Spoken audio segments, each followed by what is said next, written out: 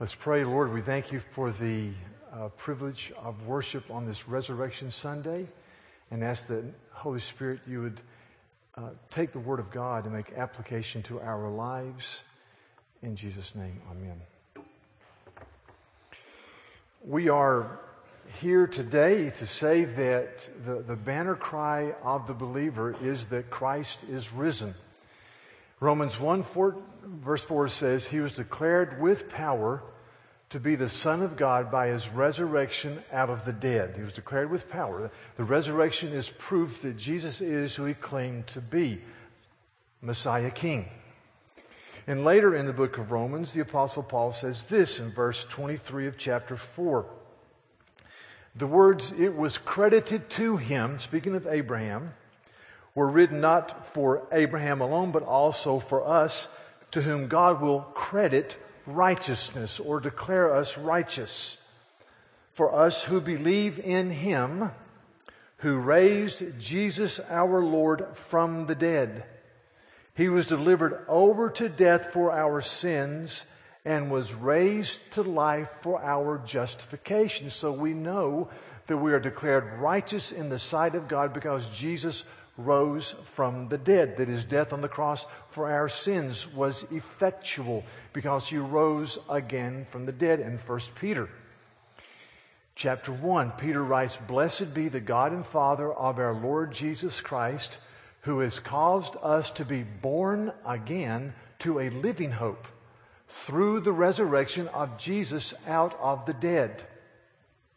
And He has given us this hope that is imperishable, undefiled, and it will not fade away, reserved in heaven for you. He is risen from the dead. It is a living hope. Christ says you ask for a sign. He says the only sign you'll have is a sign of Jonah. As Jonah was in the belly of the fish, so the Son of God will be in the belly of the earth, and He will rise again. His resurrection proves, underscores that Christ is indeed Messiah King. And so I want to go to a passage this morning in the book of Acts. It's Acts 25 and 26. We'll be mostly in chapter 26, where Paul is making a defense of his life before an appointed Roman leader named Agrippa.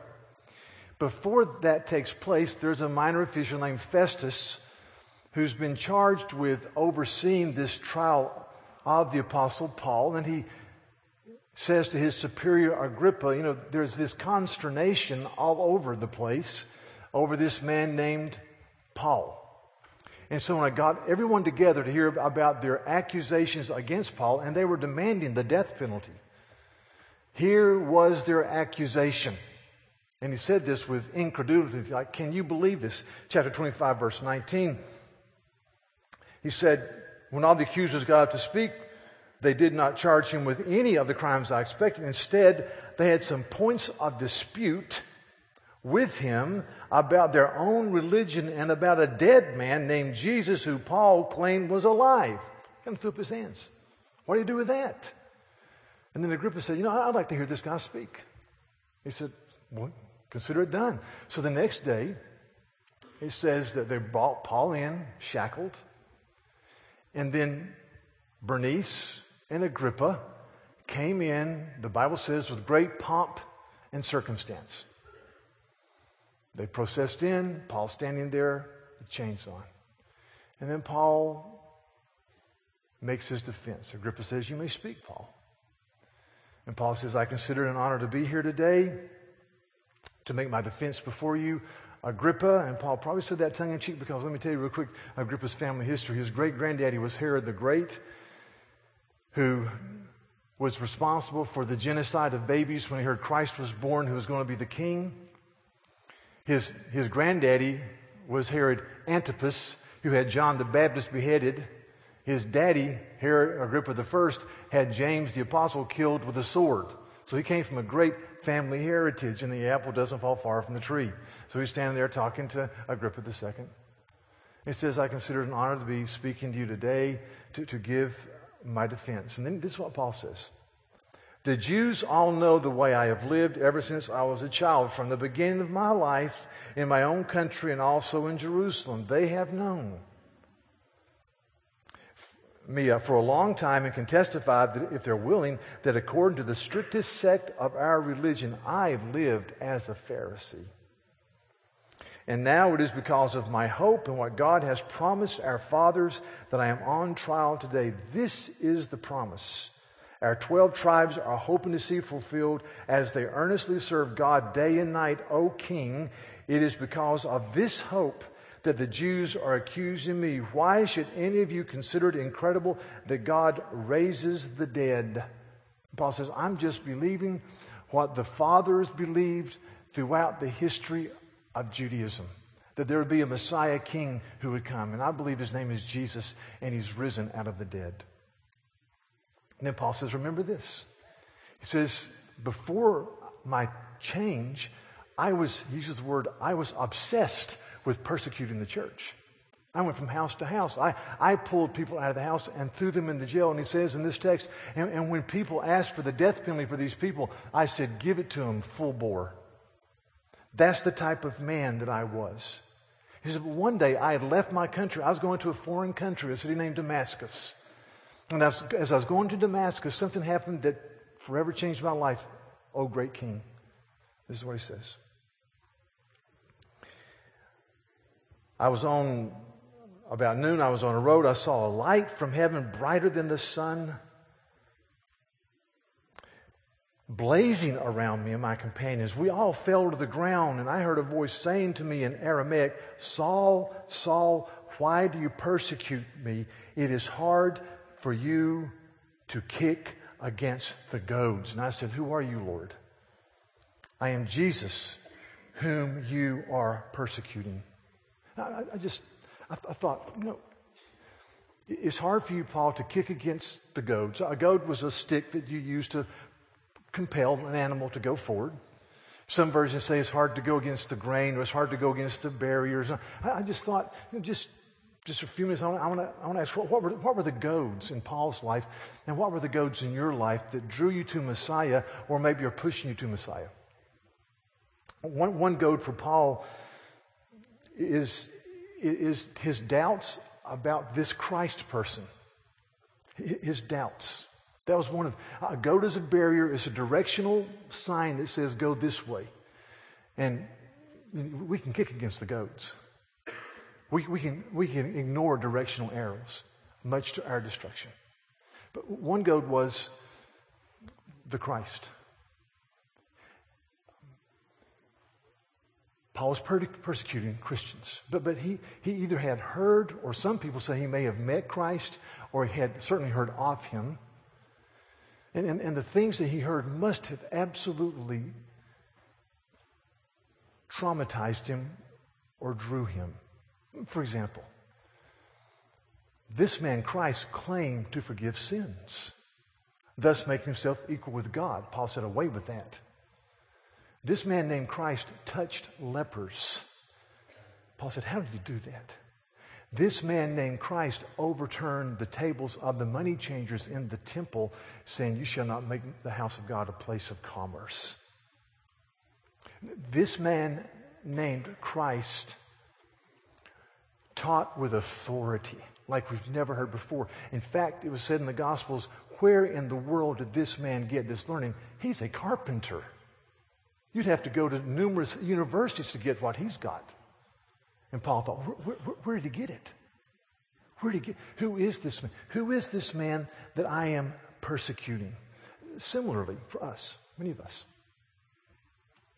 When we trace how we came to know Christ as Savior, or maybe some of you are considering the Christmas message and the Easter message and the resurrection message, there is a beauty and a glory about Christ that draws us in. And I would say to Christ followers, I would say to people who are on the periphery and are not there yet, study the life and the message and the words of Jesus all the time. Another goad for Paul was other believers. I mean, he's gone house to house, dragged them out, thrown them into prison. He had seen courage and bravery and fortitude. And he says, what's going on here? But particularly we know from Acts chapter 6, one of the first deacons was a man named Stephen. The Bible says he was full of grace and full of the Holy Spirit. And that he was called in one day to give a defense for what he was saying. And Acts chapter 6 says that as he spoke, his face shined like the face of an angel. And he gave this overview of Jewish history and the hope of the Messiah. And then at the end of his sermon, he said this. He says, "You stiff-necked people with uncircumcised hearts and ears." That's not a good way to end a sermon, by the way. "You are just like your fathers. You always resist the Holy Spirit. Was there ever a prophet your fathers did not persecute? They even killed those who predicted the coming of the righteous one. And now you have betrayed and murdered him. You have received the law that was put into effect through the angels, but you have not obeyed it." It says when they heard this, the ruling council heard this, they were furious and they gnashed their teeth at him. But Stephen, full of the Holy Spirit, looked up to heaven and saw the glory of God and Jesus standing at the right hand of God. And he said that which sealed his death. He says, "Look, I see heaven open and the Son of Man standing at the right hand of God." Saying he's equal with God. At this they covered their ears and yelled at the top of their voices. They all rushed at him and dragged him out of the city and began to stone him. Meanwhile, the witnesses laid their clothes at the feet of a young man named Saul. While they were stoning him, Stephen prayed, "Lord Jesus, receive my spirit." And then when he fell to his knees because he had been beaten down by rocks, he cried out, "Lord, do not hold this sin against them." And Paul stood there, giving hearty approval. He may have even thrown some rocks. It says Saul was there giving hearty approval to his death. And it says in the next chapter, verse 3, but Saul, who became Paul, began to destroy the church, going from house to house, and he dragged off men and women and put them in prison. See, Paul had seen the reality of Christ in other people. Similarly, I was with a group of young men Thursday morning. I just said, guys, tell me, name someone that was a signpost to you when you came to faith. A goad. And everyone, just without hesitation, boom. When I was in high school, when I was in college, or this person, and we made fun of him, but he stood strong, and his life just spoke of Christ. There are countless people here today, I am one of them, who can say there was this one person who was a signpost to the reality of Christ. That's what we're called to do, Christ followers, to be goads to point to Jesus. To live out the reality of the Sermon on the Mount. Blessed are the poor in spirit. Blessed are those who mourn. Blessed are the meek. Blessed are those who hunger and thirst for righteousness. Blessed are the merciful. Blessed are the pure in heart. Blessed are the peacemakers. Is that who we are? We're to be goads, signposts, pointing people to Christ. That was the goad for Paul. Stephen. If you're not a believer, do you know people in your life that just point to the reality of Christ? The third goad was Paul's conscience. Paul's a Pharisee of the Pharisees. In the book called Philippians, he says, when it came to observing the law, I was faultless. And he says in this defense, he says, I was part of the strictest sect known to Judaism. I was a Pharisee, which is a party, maybe 50, maybe 60 years old, that stood for purity and really observing the law. And so Paul was pure and he observed the law. But late at night,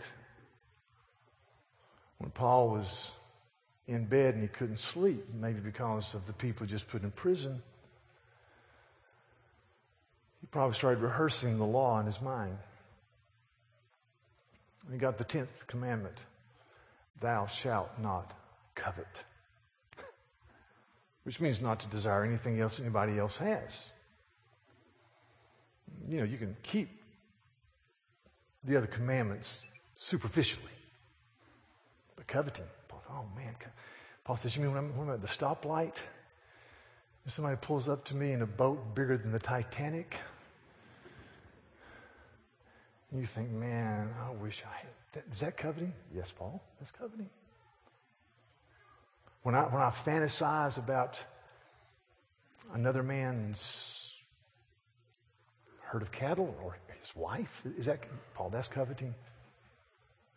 I can't keep that. And maybe he heard what this man named Jesus whom he had persecuted said, and Paul said, well, that's ridiculous, because this man Jesus has said, the Bible says, the Mosaic Law says, you shall not commit murder. He says, true. But if you look at your brother and you call him a blockhead, you've broken the commandment. And the Bible says, don't commit adultery. But I tell you that if you look at a woman with lust in your heart, you've committed adultery. And Paul said, that's ridiculous. But then coveting. See, a goad is, what do you do with the secret thoughts in your mind? One hymn writer said, dark is the stain that I cannot hide. It's known, it's seen. To me, what can avail to wash it away? Those little thoughts, those inclinations. Look, there is flowing a crimson tide from the cross. It's only by the work of Christ that I stand before God. Or as Shakespeare wrote in his incredibly insightful work, Macbeth. You know, when Lady Macbeth colluded to have her husband killed, and she just couldn't handle it. And she'd walk around the castle in her maniacal despair saying, out, damn spot, out, out, out. She couldn't wash it off. What washes away our sin? The reality of Christ. These signposts, what's your story? Christ followers, what were the goads in your life? What people? What bludgeoning of your conscience? What attraction of the person of Christ? If you're not a Christ follower, consider these things. Please consider these things. So very quickly, let me go to Paul's defense. And he says this, it's an amazing statement. He starts going through what happened to his life, and he says this, I stand here today and I testify to small and great alike that I am saying nothing beyond what the prophets and Moses said would happen, that the Christ would suffer, and as the first to rise from the dead, he will proclaim light to his own people and to all the Gentiles. At this point, Festus, one of the minor officials, interrupted him, and he cried out, you are out of your mind, Paul. Your great learning is driving you insane. I'd like to meet somebody that had that said about them. If you need to see me afterwards, I've been told many times, my great learning is driving me insane. I'd like to meet you. No one's ever said that to me. Your great learning is driving you insane, Paul. You're thinking too deeply. You've studied too hard. You've gone over the edge. And this is what the Apostle Paul says. I'm not insane, most excellent Festus. What I'm saying is true and reasonable. The king is familiar with these things, and I can speak freely to him. I am convinced that none of this has escaped his notice because it was not done in a corner. And that just arrested me. It wasn't done in a corner. It's true and it's reasonable. It's true. It's reasonable because it wasn't done in a corner. This resurrection wasn't a mystical experience that happens in the hearts of people who make a holy pilgrimage to a special site somewhere in the Middle East. This resurrection is a historical event. It's true. Therefore, it is reasonable.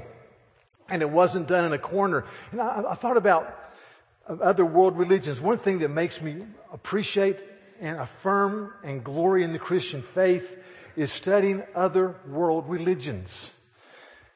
For example, I'll just mention two, Hinduism. Hinduism believes in as many as, well, some say 300,000 gods. One of their main gods is the god Ganesh, or Ganesha. Ganesh, according to Hebrew teaching, was guarding a higher god, and her husband came in, and he wouldn't let the husband into her room because the husband, because he was told not to let anybody in. He didn't know the husband, and so the husband, in his anger, severed the head of this boy. And so the wife came out, and she was upset, and the husband said, I'm sorry, I didn't understand he was guarding you. And so he sent some of his emissaries out. He says that the first person, being you find asleep facing the north, sever the head and bring it back to me. And so they went out, and the first animal or person they found sleeping to the north was an elephant. And so they cut off the elephant head and brought it back, and he attached the elephant head to the little boy's body. And Ganesh, you can see them throughout in India. In any tax you get in, you'll see Ganesh. In most taxes, because he's the god of fortune and prosperity. And here's Ganesh, one of the most popular gods in India. Now, if you said to a Hindu person who's learned, do you really believe that sometime, that an elephant head was attached to a little boy's body? I said, oh, no. That is a wonderful myth that points to a deeper reality. But it's true, and we would say in an existential, mystical way, it's true. Or Shiva, maybe the main god of Hinduism, one of the main gods. It's the god of power and might, and the god of reproduction, and usually you see the locks flowing from her head. That's the river Ganges, supposedly. The river Ganges flows from the head of Shiva. And you say, do you really believe that the source of the river Ganges is from the head of Shiva? Say, oh, no. It is a myth or a great teaching that points to a deeper reality. Or this is religion of Islam. They have the Quran, their holy book, given to the prophet Muhammad, and as they would say, may God honor his name or honor the prophet. Over 20 years he had revelation. And so how was it given to him? It was given to him by the angel Gabriel. So he wrote it down just as he received it. It was automatic dictation. And you say, well, was there anyone there who saw the angel Gabriel give this revelation to Muhammad ever? Oh, no. It's just between Gabriel only appeared to Muhammad. Okay. All right. Listen to 1 Corinthians 15. It's a true, because it's reasonable. It wasn't done in a corner. Listen. Chapter 3, 1 Corinthians 15, for what I received, I passed on to you as of first importance, that Christ died for our sins according to the Scriptures, that He was buried, that He was raised on the third day according to the Scriptures, and that He appeared to Peter and then to the 12. After that, He appeared to more than 500 of the brothers at the same time, most of whom are still living, though some have died. Now, this book was written 20 to 30 years after the resurrection of Jesus, 1 Corinthians. And Paul says, if you don't believe me, if you don't believe the apostles, then go see one of these 500 brothers. Some have died, but most are still alive. Go see them. It happened.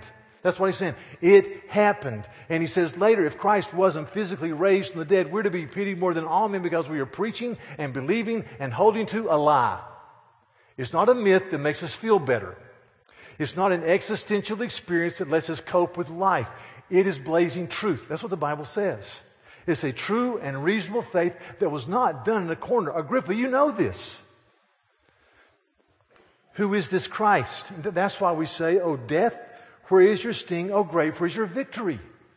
Because Christ is risen from the dead, and He is the first fruits of those who will follow Him. Do you know that hope? C.S. Lewis died in, those two verses, died in 1963, became a believer at age 31, professor at Oxford. And Lewis grew progressively ill in his latter months, and he wrote this about a year before he died. He wrote to a friend, what a state we have got into, this is 1962, when we can't say, I'll be happy when God calls me home. Without being afraid, one will be thought to be morbid. After all, didn't St. Paul say just the same? Why should we not look forward to our arrival in heaven?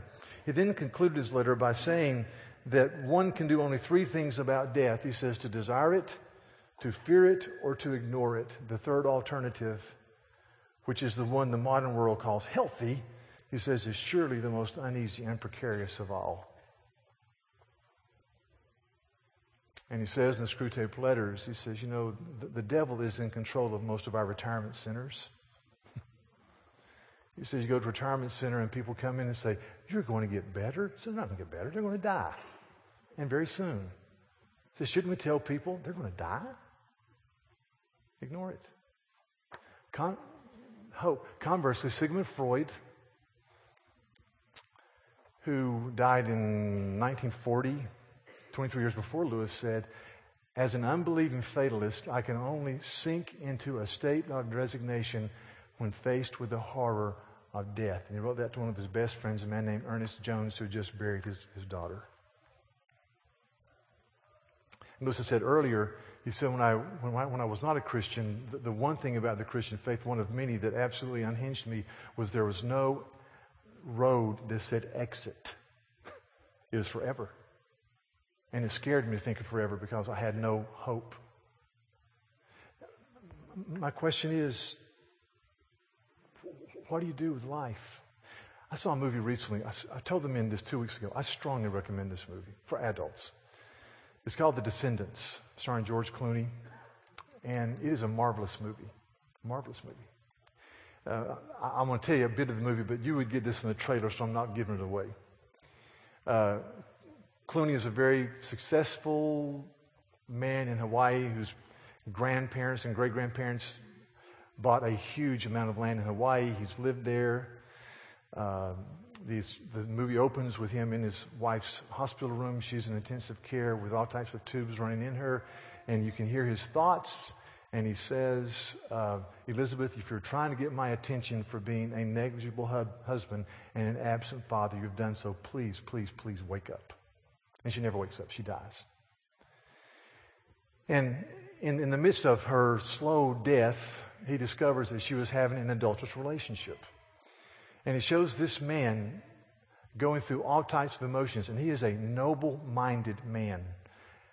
It shows him going through anger and a lack of forgiveness and annoyance over his oldest daughter, who's a 17-year-old who's living life without any regard to her future. It shows sorrow. And as I watched the movie, and at the end of the movie, they go out in a large kayak and they poured their mother's and his wife's ashes into the beautiful waters outside of Hawaii. As I watched it, I thought, even if you're a noble-minded man, where do you go with your sorrow? Where do you go? Where do you go with your disappointments? As Christ followers, with our disappointment, and we all have disappointments, we go to the one who said, trust me, the best is yet to be. The outward man is perishing, but the inner man is being renewed. Eye has not seen, nor has entered into the mind of man what God has prepared for you. I go to prepare a place for you. Where do you go with your lack of forgiveness? I mean, really, if you're a counselor and you're talking to people who have to walk through the painful valley of forgiveness, what's the basis? It'll be good for you? Well, yeah. The basis of our forgiveness is forgive us our sins as we forgive those who sin against us. Be kind to one another, tenderhearted, forgiving one another just as God has forgiven you in Jesus. Now, who do you have to forgive? If you're a Christ follower, the basis of forgiveness is the reality of the cross. Where do you go? Where do you go with death? For heaven's sake, where do you go with death? We stand and we say to be absent from the body is to be present with the Lord.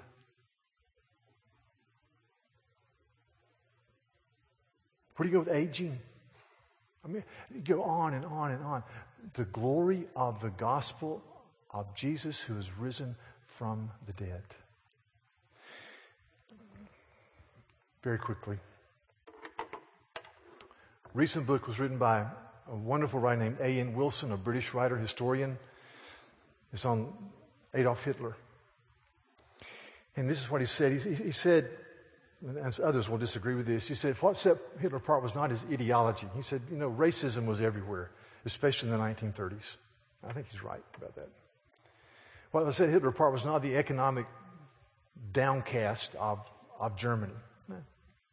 He said, in my opinion, what set Hitler apart was his absolute ability to hypnotize people as he spoke. He said Hitler, in his opinion, is the most hypnotic artist of post-literacy in the history of the modern world. He said he spoke and he said, henceforth, the German people were seen as an orchestra whom he could conduct and as a great chorus who could sing his compositions, close quote. That's what he says. He says Hitler was Enlightenment's, quote, cloven hoof, close quote. He said Hitler is the application of man living in the death of God. Incredible comment. I also read last week, there's a man named Stephen Neal, a very well-known bishop. And he said in the aftermath of World War II, he had the chance to get to know one of the men inside Hitler's inner circle. It's very interesting. He didn't say who the man was. He said, this man told me, that, he said, if you blindfolded me and took me into a house with 10 rooms, and I walked through, and you put Adolf Hitler in one of the rooms, I could tell you which room he was in because there was a power and there was a dynamic that emanated from his body. I would say that's evil. That was evil.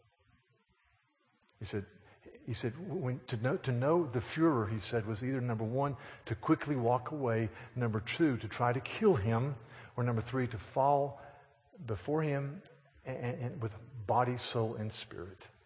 And Stephen Neal, the bishop, a godly man, said, as I ruminated on that, I thought, conversely, in the life of Christ, you see the same response. You see many just walked away. Some tried to kill him, but many fell and worshipped at his feet. The resurrection of Jesus calls us to consider the claims of Christ. I plead with you. If you're not a Christ follower, if you've never come to him by faith, consider the reality of Christ. The God-man who lived a perfect life, died on the cross as our substitute, and rose victorious from the dead. It wasn't done in a corner. It was not done in a corner. It is a historical reality. It's not an existential leap into the void of the unknown. It is reality. Who is this Christ? Please, please, please walk through that. Let's pray. Lord, for this day of celebration, we are so thankful. And Lord, those of us who are Christ followers, thank you for the directional signs, the barriers you put in our life to point us to Messiah King. Whether that was a reading of the Bible and coming to know the reality of Christ, and or people in our lives, and or dealing with our conscience that wouldn't let us off the hook. So we thank you for that. And we thank you for the strong reality of Christ. We thank you that this Apostle Paul stood before this pomp and circumstance and this volatile family of murderous intent who were representatives of Rome. And he said with chains upon his wrists, this is a true and reasonable faith. King Agrippa, this was not done in a corner. And Lord, let us contemplate the reality of Christ and the eternity that awaits us once we die. So we bless you, we praise you in Jesus' name. Amen.